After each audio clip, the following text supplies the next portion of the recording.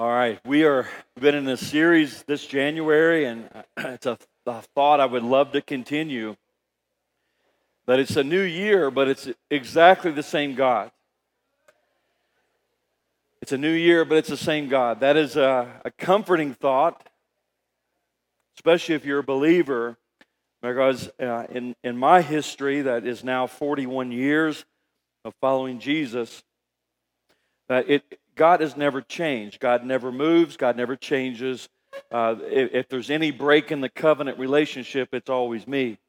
I'm the one that gets off base, or the one that has strayed, or the one who's forgotten or lonely or messed up. And here we are in a new year, and I'm hopeful to encourage you that even though it's a new year, it's 23, that we serve the same God. The writer of Hebrews tells us in Hebrews 13:8 that Jesus Christ is the same yesterday, today, and forever.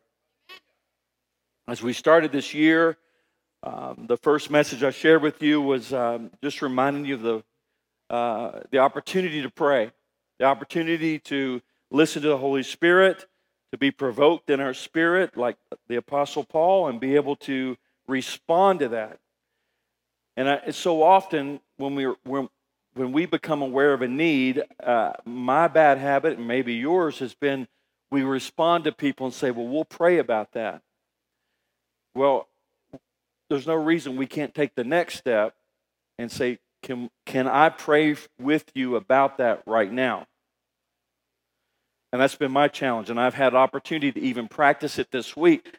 I was with another individual, and we were parting ways, and he'd reminded me of a prayer request, and I stopped myself, and I said, you know what? Would you mind if we prayed right now? And he said, yeah, that'd be great. And so we did. And it was a serious request. But it reminded me to break some bad habits and start some new, really good ones to see what God can do intervening in those circumstances. And once we do that and take the next step, then we're more likely to continue in prayer about that, because we want to see what God will do. A God who loves this person, a God who wants to intervene in circumstances, a God who does miracles and has not changed. I want to pray and see what can be done. We saw that happen on ESPN a few weeks ago. I saw just yesterday the guy's up and around. Looked like he was surely gone on the football field, but back, miracle. And it's gotten the attention of the entire world. Everybody, I was seeing comments yesterday about, wow, this, and the ESPN analyst that interrupted, put his job on the line and said, let's pray, and he led a prayer. And just trying to encourage you to do that, to take bold next steps in this year of prayer. I shared with you last week about Mephibosheth. He is dropped when he's 5 years old. His father and grandfather are killed in battle, and to no fault of his own, he is dropped. I share with you my own story. I was dropped when I was 5, and thinking that perhaps many of you, something happened in your life. Something happened that it was no fault of your own. Circumstances, cards dealt. You found yourself hurt and hurting because of something that happened in your life. Now, there are those things that happen because we do something, and there are natural consequences because we don't walk with God and we choose other than His ways and His purpose. But many times there's things that happen and they're beyond our control. And I shared that because I'm afraid that sometimes we feel unqualified because of something we've experienced. That we don't feel good enough, that we feel we'll never measure up. And I reminded you from that story that there's an invitation from the king to come dine at his table, where there's grace to cover. In this case, it was lame feet, and he sat at the king's table. And I wanted you to know that the king still gives the invitation, and that you can find yourself qualified because not of your own good deal or your own good works, but because of the righteousness that is ours through the work of Jesus Christ on the cross. And that's where we land this morning. We land here, and And I need to talk to you about a subject that I hope is helpful. I hope brings you hope today, and clarity today. And I hope that it will bring you to a place where you examine the activities of your life in light of what we've shared about prayer and feeling unqualified, but you're here today, and what would God speak into your life? I want to talk to you about discipleship. Jesus said, go and make disciples. And that's about the end of what Matthew records, and it's a very familiar passage. If you're a follower of Jesus, you understand his command, you understand the Great Commission, and yet there's a lot written about it. There's a lot of advice. There's a lot of consultation. There's a lot of ideas and opportunities and experiences. And so what I'll share with you today is what I have experienced in 41 years of following Jesus, of looking to the Word and finding the Word apply to my life, adjusting my thoughts and my behavior to the Word, not trying to make my own deal or go with the hottest, latest trend or anything like that. I want to give you this morning, as we begin in Scripture, what the early church looks like in Acts chapter 2. We'll begin in verse 40. And with many other words he testified and exhorted them, this is Peter, be saved from this perverse generation. Then those who gladly received his word were baptized, and that day about 3,000 souls were added to them, the day of Pentecost. Next verse. 41. Okay, sorry I didn't see it. I'm going to stick to my Bible here. You guys follow along. Verse 42, and they continued steadfastly in the apostles' doctrine and fellowship, in the breaking of bread and in prayers. Then fear came upon every soul, and many wonders and signs were done through the apostles. Now all who believed were together and had all things in common, and sold their possessions and goods, and divided them among all, as anyone had need. So continuing daily with one accord in the temple, and breaking bread from house to house, they ate their food with gladness and simplicity of heart, praising God and having favor with all the people. And the Lord added to the church daily those who were being saved. Early church here, and this is what life looks like after, in light of a great commission to go and make disciples. This is beginning with the day of Pentecost and a great outpouring of the Spirit of God, being filled with the Holy Spirit, and that there were 3,000 souls added on this one day. I looked into wondered what was the population of Jerusalem at that time, and there are a lot of different historical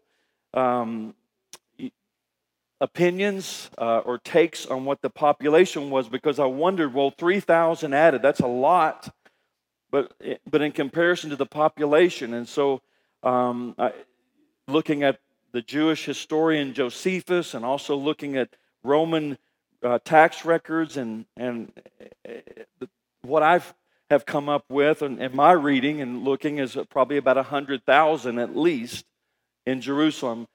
So about 3% of the population responding on this day in an early church birth. But 3% of the population, that means there's still a lot of people who heard, a lot of people who knew what was going on, and yet they're not ready to receive. They're not ready to participate. But still great impact, great start, great launch. I see this, and you have to believe in light of and in being so close to Jesus giving the Great Commission, and then leaving and promising the Holy Spirit coming, that what we read here in this passage would be what it would be looking like for them to make disciples. There's a lot of community happening. There's a lot of conversations taking place. There's a very seriousness about the teachings that we have and how we can apply that to our life. There's breaking of bread. It's fellowship. It's likely communion.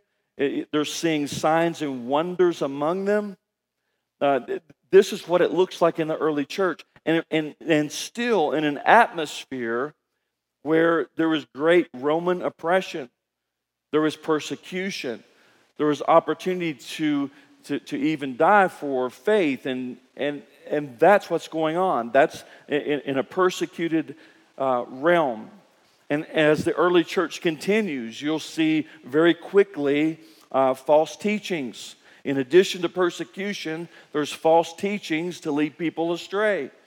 You'll see also that there's temptation. There are people that in their humanity and in spite of so much to be excited about, but still going astray, still falling into sin. And so at least three factors there. And when you could look at today and think, well, goodness, we don't have to look very far, and there are some false teachings. And we don't have to look very far, and we could find temptation. Anyone tempted this week about any area of your life? There's a reality of an enemy that seeks to steal, kill, and destroy and wreck your life. And then there's persecution. But are we persecuted? Not here. Perhaps sometimes ridiculed or made fun of, or many times the church comes off in a bad light, or a leader looks bad. There's some craziness that happens in the body of Christ, but not in this area that I know of, persecution. But in spite of all that, there's disciples being made, and the Lord is adding to the church daily those that are being saved. When I see this activity, I didn't grow up in church, so my first approach is just taking Scripture and learning from it, and then being discipled by others. But you just take Scripture and you read and you pray and allow the Holy Spirit without any other influences. I'm going to read this and think, well, this is what it looks like then to make some disciples. It looks like a natural rhythm of life. Last week, I'm doing Welcome to Access. I was so excited about it. I was so excited to see new people and helping people to connect. And no sooner had I given my spiel and said amen, there's someone in my face to say, here's what's happening. There's a broken nose. And so here I am trying to operate in supernatural and in spiritual realm, but there's a natural factor here that, I haven't even eaten my taco yet, guys. And so off I went to the doctor's office with my plate of tacos. I'm in the back seat with wet wipes trying to help her clean up, but I'm also eating my taco, I'm telling you. Tacos were not to go to waste. I didn't realize, though, that Paula had not eaten either. And I ate all the tacos. But what I'm trying to say, you see, that's my week. That's how we started last Sunday. I spent the afternoon in wonderful Dr. Vivian's office, and she was super kind and sweet. I recommend her. And then there was, we go from that, and I thought, well, I'll get home and I'll take a nap. Nap never came. I get up the next day, and I've got meetings and appointments and conversations and more doctor's appointments and things to do with the kids. And opportunity the previous week to go fly with Jason. I really wanted to do that. I want to get certified. I want to do those kind of things. I want to improve my tennis game. Working on it a little bit. That's life in a real world. And along the way, being about activities that foster an atmosphere of making disciples, being intentional. And so last Tuesday evening, I met at the Eraso house, and we had a wonderful meal together, and we talked and encouraged one another, and we prayed together, and we broke bread together, and we planned for what will probably look like Grupo Grande 3.0. I'm excited. especially if you live in San Lucas. I mean, they listed a whole bunch of people they knew that maybe could come and do that, and then perhaps this would get people excited again about gathering in home-type groups. Because I want to be honest with you, we were rocking pretty good before COVID happened. And then that happened, and then everything went online, and we kind of got into some bad habits again of surrendering to traffic and not being around other people and getting very much alone. Am I close? Okay? Because I'm still having conversations even this week. Pastor, I feel so alone. Well, you don't leave the house. You're not getting vitamin D, and you're not walking, and you're trapped at home. You've isolated yourself. It's time to break free from that habit, and let's interact with other people again, because we need other people. Let me give you a beautiful slide by Pete Scazzaro. I'm going to borrow his slide. You got the funnels? Okay. He shared this funnel, and I've seen this maybe before, but I like his funnel. But if you're from Access Day 1, well, let me start on the other one. Let me start on the right-hand side. Looking at Jesus, it's got a number 3 there, because Jesus, he had 3. 3 very close. Peter, James, and John, personal friends. They saw and participated in his highlight reel. If he had an ESPN top 10, I mean, they were there for incredible miracles. They were also there with him in the garden. They saw him at his most difficult hour. That's what close friends do. And can I tell you for a minute, see, close friends are not your Facebook friends or your Instagram or your TikTok or whatever social media. See, that's not real life, people. That's not real friends. That's a platform, and that's influence, but those aren't your friends. If those are your 3 closest friends, we have a problem. And see, Jesus poured into 3, and he poured into 12. And then there was a crowd around him. And then there was lots of witnesses. But this is the early church. And see, out of that goes and it impacts the whole world. And so there's much to be said for that. And we look at Access, like a year ago, Amy and other ladies, you took on trying to implement more of this at Access. And I would call this, if this was math, we would call it multiplication. This is what you would want to happen to your money, to just be multiplied. And this is the same thing that has worked with the Great Commission. At Access, there's more going on that side of the realm than any church I've ever been a part of or pastored. And yet it's very slow go. When we first launched the training a year ago, I had tacos again. I love tacos. But I tell you, we served about 60-some taco meals that first week. And we served another meal. And then as we start to pull back the food, I think attendance also dropped, Amy. It's a harsh truth. And then we end up with a little tiny group that walk all the way through it and go all the way through the training. And they end up with these. And I carry this because it's really, someone asked me, what does that look like to do? Well, you're reading the Bible, and then there's some accountability. We're going to talk about how was your week, where did you struggle, where did you have a tough time this week, and then we're going to pray. We're going to pray for people who do not know Jesus, and we're going to pray for each other and pray for our life. I want you to know, see, that this is a ministry that anybody walking with Jesus that's in this room could launch. You don't have to tell me, you don't have to tell anybody. We're here to help you, support you, equip you. I'll give you one of these. But it's that simple. If you have the time, if you'll make the time, then we'll give you the tools, and it's just that simple. That means, though, you're not having to prepare a 1-hour lesson, because you're not going to teach a lesson and transfer information to someone else. It's not that. It is you're walking through life together. And it's just that simple. Word, talk, pray. It's like that.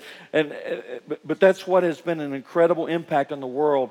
And I thank you guys, those of you who participated, those of you who are grinding it out, because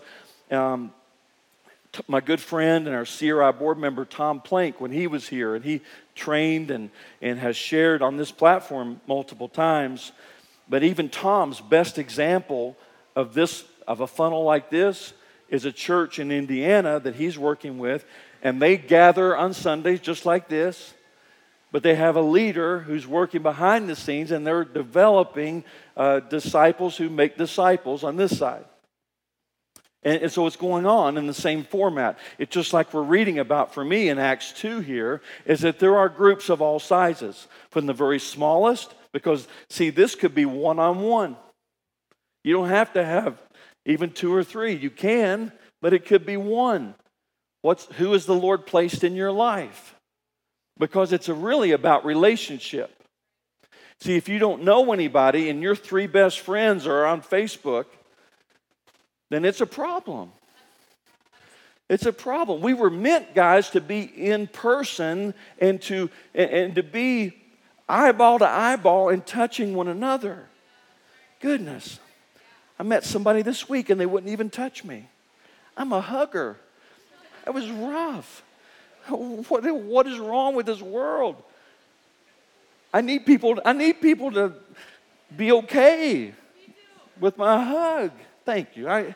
You're always okay. But I feel rejected when you don't want to touch me, and I don't like it. Okay. The other funnel, guys. The other funnel. I probably. This is what happened in my life. If I had one more line, I would put invite. Because I was invited, and from invitation, I heard the gospel, and I began to attend, and I connected, and I served, and I went out, and I did some of this as well. And so a lot of people call this addition. These are disciple-making activities, but it's addition. This is disciple-making activities, but it's multiplication. But they're both math.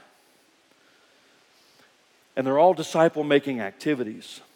And I benefit from some of this. This is why, like last week, the men's group, we watched The Heart of Man. I needed that. Tuesday night with the Rosso House, I needed that. I'm invited lunch today with Jay and Kathy. I need it. I'll tell you in advance. I need it. I'm looking forward to it. Because we were designed to be in relationship and connect with other people. That's it. And this doesn't work very well because I've had this approach too. I had people, I was thinking back when I was younger and I was an early teen, and there were people who used to go around our neighborhood on Saturdays. They were from the local Baptist church, and they were good people. I didn't know them personally, but they would knock on doors, and they would share the gospel at the door, and then they would commit to picking you up for church the next day. And so, like our little crew of boys, we would kind of play hide and seek with those guys, and even push doorbells, and people knew they were coming before they came, and it was bad. And I'm guilty today by association, what I'm about to tell you, because I didn't lead this operation, but I was present, and so I'm there too. But we had a friend, and he wasn't participating with us that day, and we knew he was home, and he was home alone, and so we kind of turned him in to those guys. We filled out the card for him, and they had his name, and they had his address, and they had everything about him, and so sure enough, they went to his door, and they beat that door until he came. And in this neighborhood, I mean, there's no walls and there's no gated community. This is back in the day in the States. There's a lot of gated communities now, but back then it was just open. And I could see from my second floor window them over there beating on his door. And so he gave in. And this was Saturday. Well, the next morning, they showed up to pick him up for church. And he had forgotten about it. But they waited on him. And they loaded him up in that church bus and hauled him off. And they came week after week. And and my family didn't go to church, but I was curious enough. I would be up in the mornings and I would look out that window and they would be there, that church bus picking him up, out there blowing the horn. And he would get up and go. And I hope it impacted his life. I don't know. But I think what was going on there, and it was a rough trick by a bunch of boys. But eventually he fell away from that, and I believe it was because there was never any relationship. He, me, and a few others. Sometimes when you're born on the wrong side of the tracks, there's no one inviting you to lunch. There's no one inviting you to youth group. There's no one inviting you to those next steps. There's no interest in relationship. It's more of a, let's check this off. Let's check off the boxes. That we just want to get it done. And see, I want you to walk out of here today knowing that it's all about relationship. You've got to be willing. If I'm going to invite somebody to church, I'm also going to invite them to lunch. I'm also going to take some next steps. I also want to hang out with them a little bit because I don't want them to feel like just a number or just a notch on their belt, that I'm not concerned about them. And so often, in either one of these addition models, we can get where we're so focused on the numbers that we forget all about relationship. And I'm encouraging you, Access Church, as you look at this and as you evaluate your own discipleship-making activities, where are you on this? And are you thinking about numbers, or are you thinking about relationship? Who can I get to know? Who can I be a friend to? Who can I love on in the name of Jesus? Who has God put in my path that gives me an opportunity to share the gospel? You see, this is all math. And it could be that you're just not a math person. That's why I've got a third funnel. And this funnel is empty. Because it could be that, you're not here and you're not doing this, but you're not doing this either. This is your funnel. And as we start a new year, I'm encouraging you, if you fit more in this funnel, you figure out how you might get involved in some math.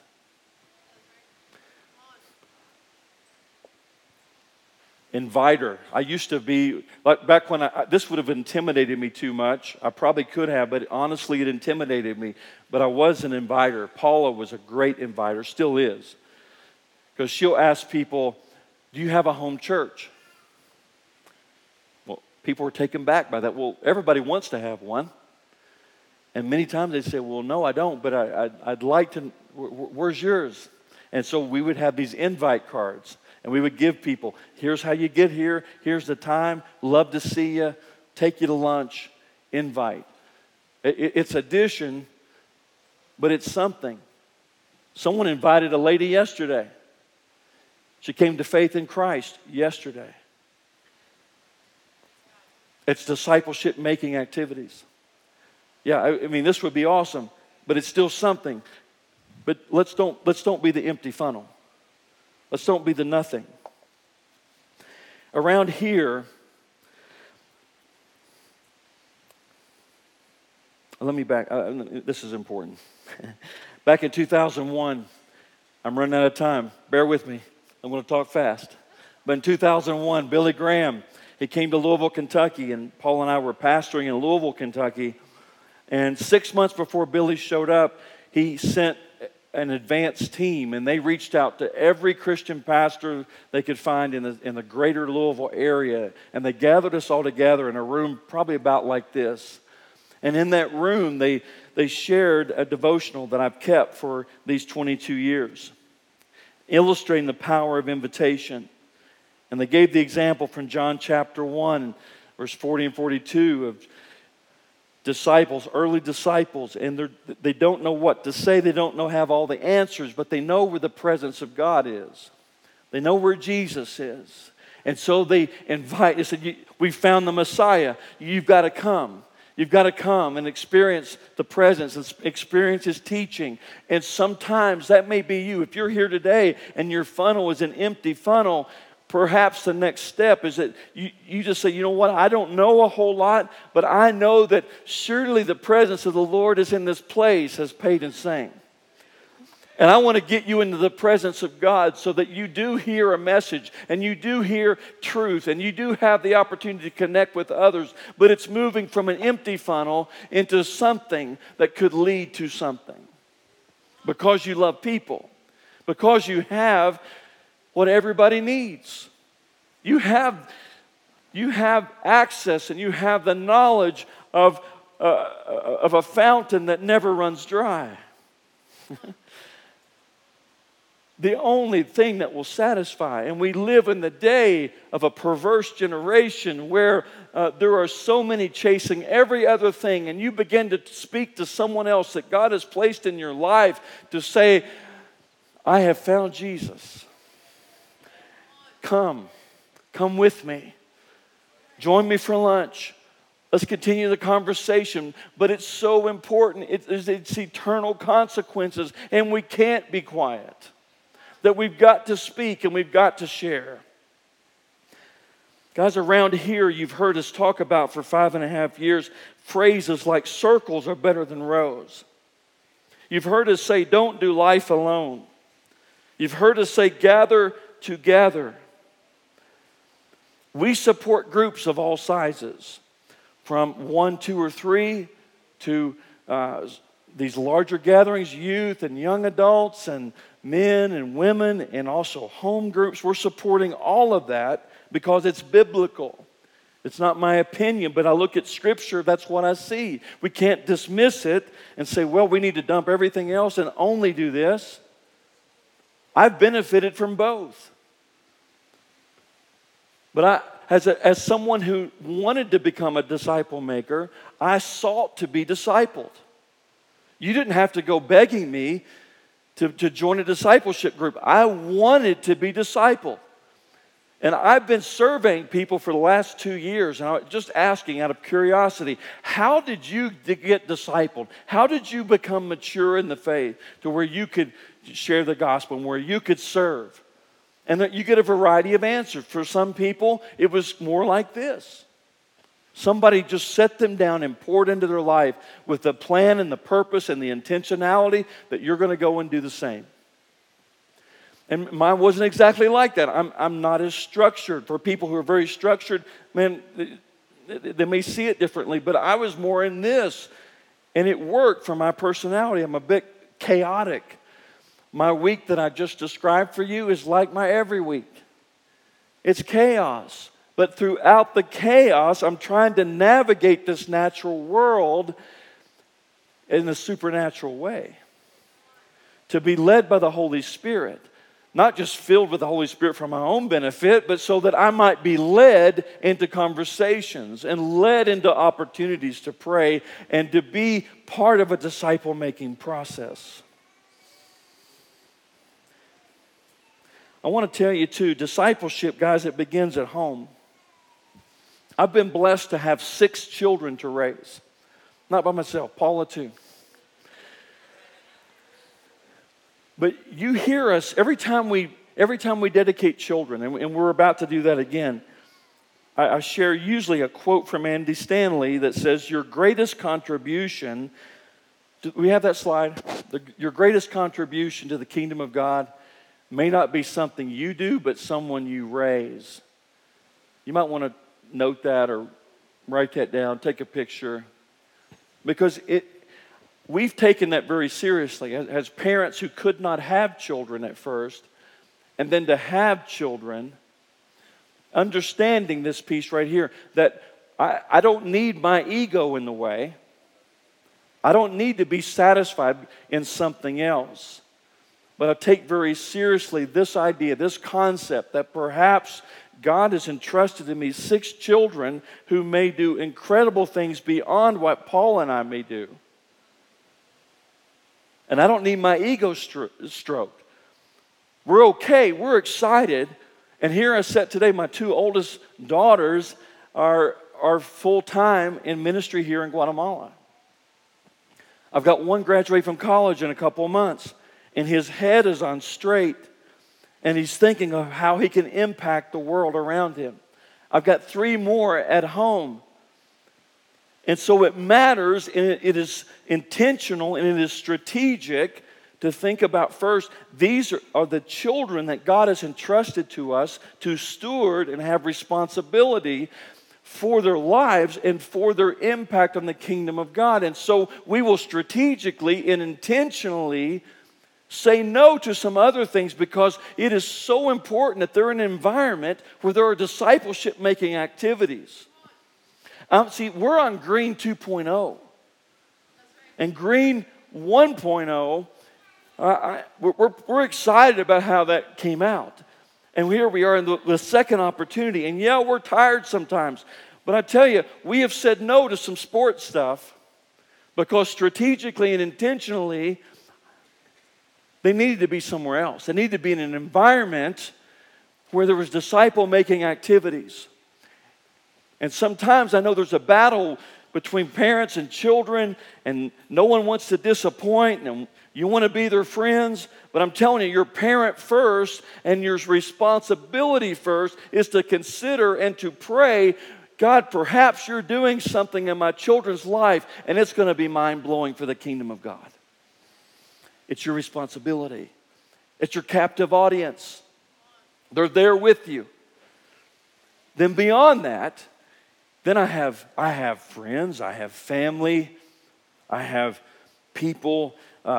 Some say spiritual father that they are, that I am to them, and I think what that means is that you see something in my life that you feel like that you want in your life. And so that's my opportunity to have disciple-making activities to influence your life, to help you grow and mature in your faith. Amen. That's been my story. It's been my way. Let me give you another. This was from Jenny Allen. Let me show you this target circle thing. Jenny Allen shared this recently, and talking about, like, we have a lot of acquaintances, you know, and she's saying, I think that you may have like 50 acquaintances, people that you know and you see them occasionally and you share a meal together or coffee, 50 people. And so we're not talking about social media here. We're talking about people who actually know you, you know them, you see them occasionally. Then there's 10 to 30 in your village. Maybe that's a Grupo Grande that you're a part of, or it's your neighborhood. You know some people. It's your school, your workplace. And then you got your inner circle that's 2 to 5 people. That's kind of your bandwidth. That is the number of people that are really going to know you. That's the short one that you're going to call at 2 o'clock in the morning and say, hey, can you come watch my kids? I've got to go take care of my mother-in-law. They just fell. And so you've got a few people in that circle. But at the center of that, and she says God, and I'm going to say Jesus Christ, because a lot of people put God in the circle. But I'm going to define that you're in the presence of God in connection and fellowship with Him through relationship with Jesus Christ. And from that point is where you yourself get filled. Because hear me, you have nothing to give if you are not filled with the presence of God. You will get burned out in a quick minute if you're trying to give out of yourself just because you're a nice and a kind person and you just love to serve and do social justice. Well, tell you what, that will not last, because you will snap and you will get burned out and you will get tired. But if you will spend time in the presence of God first, that will be the place where you are filled. and that will impact how you lead your home. You'll lead your personal life first, and then it'll be your marriage. And while we're talking about marriage, guys, single folks, don't waste your time. Don't waste your time flirting with someone who does not share spiritual values with you. God is bigger than that. He's the same yesterday, today, and forever. Do not settle for junk. Thank you. It's true. Goodness, young people, don't mess up. You want to be married once, and you want to be with the right person, a man or woman who's hungry for the things of God. That's the marriage you want. That's the marriage it is sustainable. Because life is hard. Thank you. It's true. It's true. But here's where you need God. You need that presence in your life. But then there's that circle where you've got to share, you know what, I'm having a rough week. Or my job's in jeopardy. I'm not sure what to do. I'm at a crossroads. Or I've just got a diagnosis. I've got a health crisis. You see, it's in that circle of 2 to 5 people that you should be able to share and say, folks, pray for me. And some of you do not have that. You're messaging your friend in Colorado. We can do better. You can have a circle that can reach out and touch you and lay hands on you. But this was a great illustration, I think. See, Jesus, just as we shared, he had a crowd, he had 12 disciples, he had an inner circle, Peter, James, and John. They've been with him the longest. They saw him at his best, saw him at his most difficult. Colossians 3:4 says, when Christ, who is your life, appears, then you also will appear with him in glory. Christ, who is your life, meaning he is not just this transaction event that I had, that I gave my life to Christ. Now I'm just hanging out with this wonderful place and eating the tacos.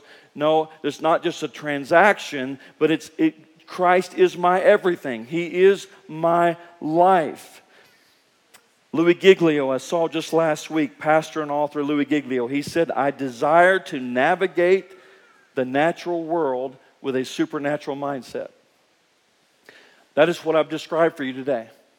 I had no idea my mother-in-law was going to break her nose. It changed my week. Changed her week. But we're navigating a natural world with a supernatural mindset. That should be what we're thinking. That's an incredible thought. Because as children of God, as men and women who are filled with the Holy Spirit, this should be how we're navigating life.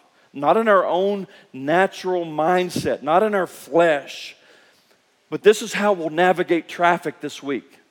This is how you'll get to and from appointments. This is how you'll discern what is going on in your life and what is priority. Are you going to fly with Jason? Or are you going to finish that tennis lesson? You're going to go to that workout place? You're going to guide your children? How is it, in view of relationship, that you're going to navigate a natural world with a supernatural mindset? That's what it should look like for the child of God. The one who Christ is everything. Christ is my life. It means we've still got bills to pay. It means you still want to go on a vacation somewhere. It means you still got to go to the dentist this week. And you want to accomplish all these things, but you'll navigate a natural world with this mindset. It's a natural rhythm of life. And that's where, when it comes to discipleship, guys, I'm going to embrace every size group. I love it. I encourage it. I want you to be a part of discipling one person, 2 or 3, that you can see them. You can disciple with them with the purpose of they're going to go and do the same. But I also understand that you get beat up by life. I do too. And I need to be present at the cave. It helps me. I need to be a part of small group environments because it helps me in my walk. I need to have 2 to 5 people that I can share life with. But we don't have to overcomplicate it. I don't see anything here in Acts 2 that looks overly complicated. It's people doing life together in a persecuted environment. Matthew 5:6 tells us, "Blessed are those who hunger and thirst for righteousness, for they shall be filled." I've been researching and asking questions, and I'll close with this. Is that I've wondered, because I didn't know completely. I've heard a little bit, but I've wondered, what has the Christian history of Guatemala been like? What has it been like to win people to Christ and see them discipled, see churches planted, and all these things? And I've seen the summary of that. I've seen move of God that has done incredible things to bring people to faith in Christ. Many of you are in this room, you've experienced that. You're the fruit, the product of discipleship.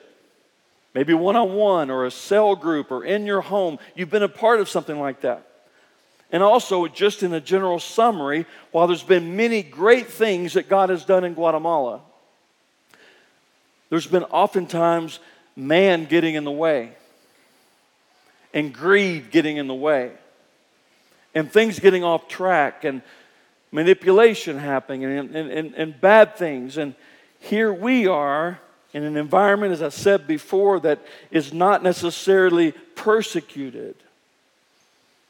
But as I look at the history of Guatemala, an event happened in 1976, a great earthquake. And next week is the anniversary of that.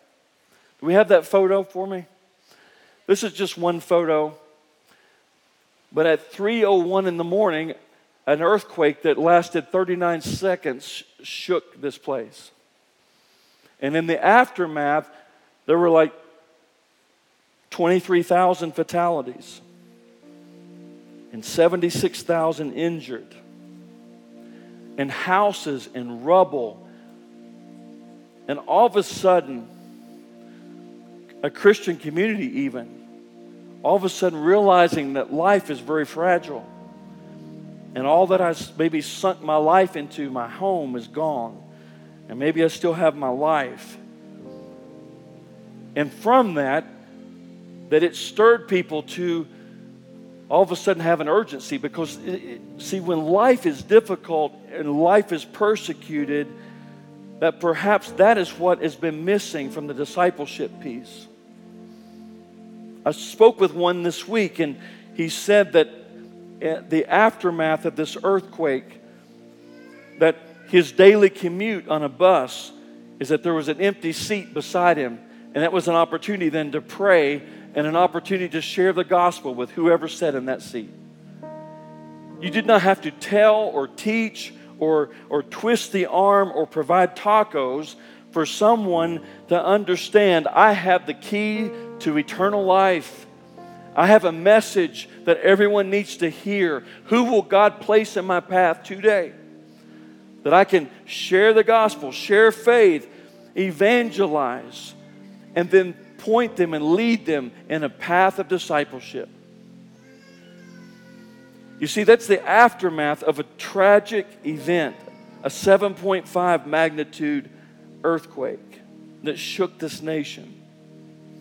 It made me wonder this week, in light of discipleship, can we seek first the kingdom of God?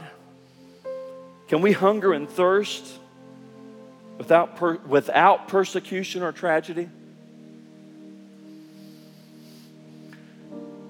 I would hope so.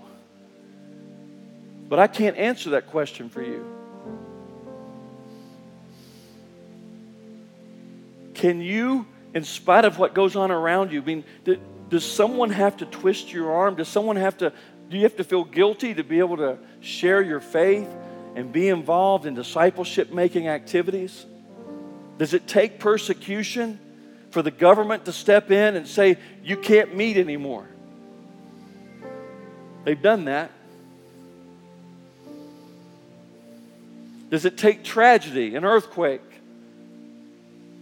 Or can you and I simply hear the Word of God and search our hearts and search our minds and examine our activities and think, have I been hungering and thirsting? Have I done all I can do to share faith and to be a man or woman of prayer, to be a person, a disciple who is a disciple maker? I want to pray over us today. in light of that question. Because here's what I think, and this will be where I pick up again my next opportunity, is that I believe God wants to do something again right here in Guatemala. And it could begin right here in this room by a people, by a remnant who draw near to God and find that He is indeed drawn near to us. That we're a people of prayer, not just for 21 days of prayer and fasting, but it is our lifestyle. That we are hungering and thirsting for a God who's promised that we will be filled. Brother, sister, new person in the room, would you examine where you are today? Let us pray together, and let us be the people of God who meet in every size circle possible, hungering and thirsting for the living God, the one who is more than able. Amen and amen. Lord, today as we sing,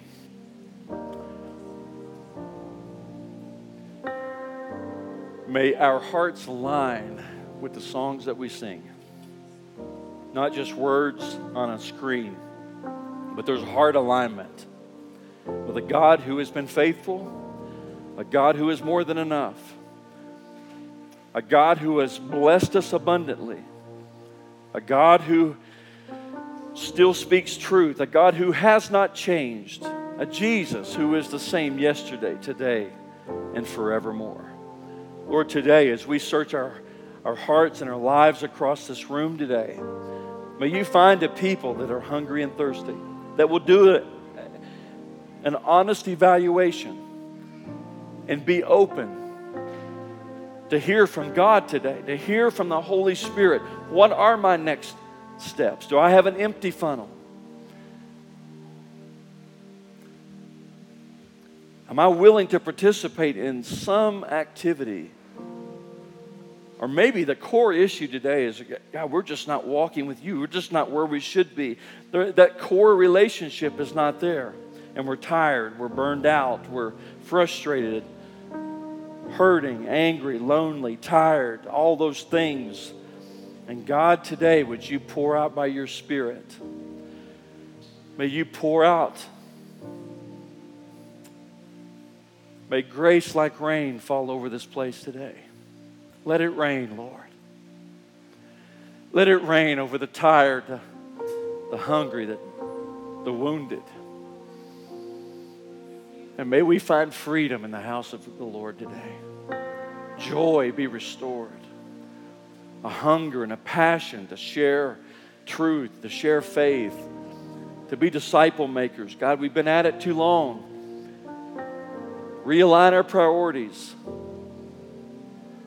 Maybe even in our house.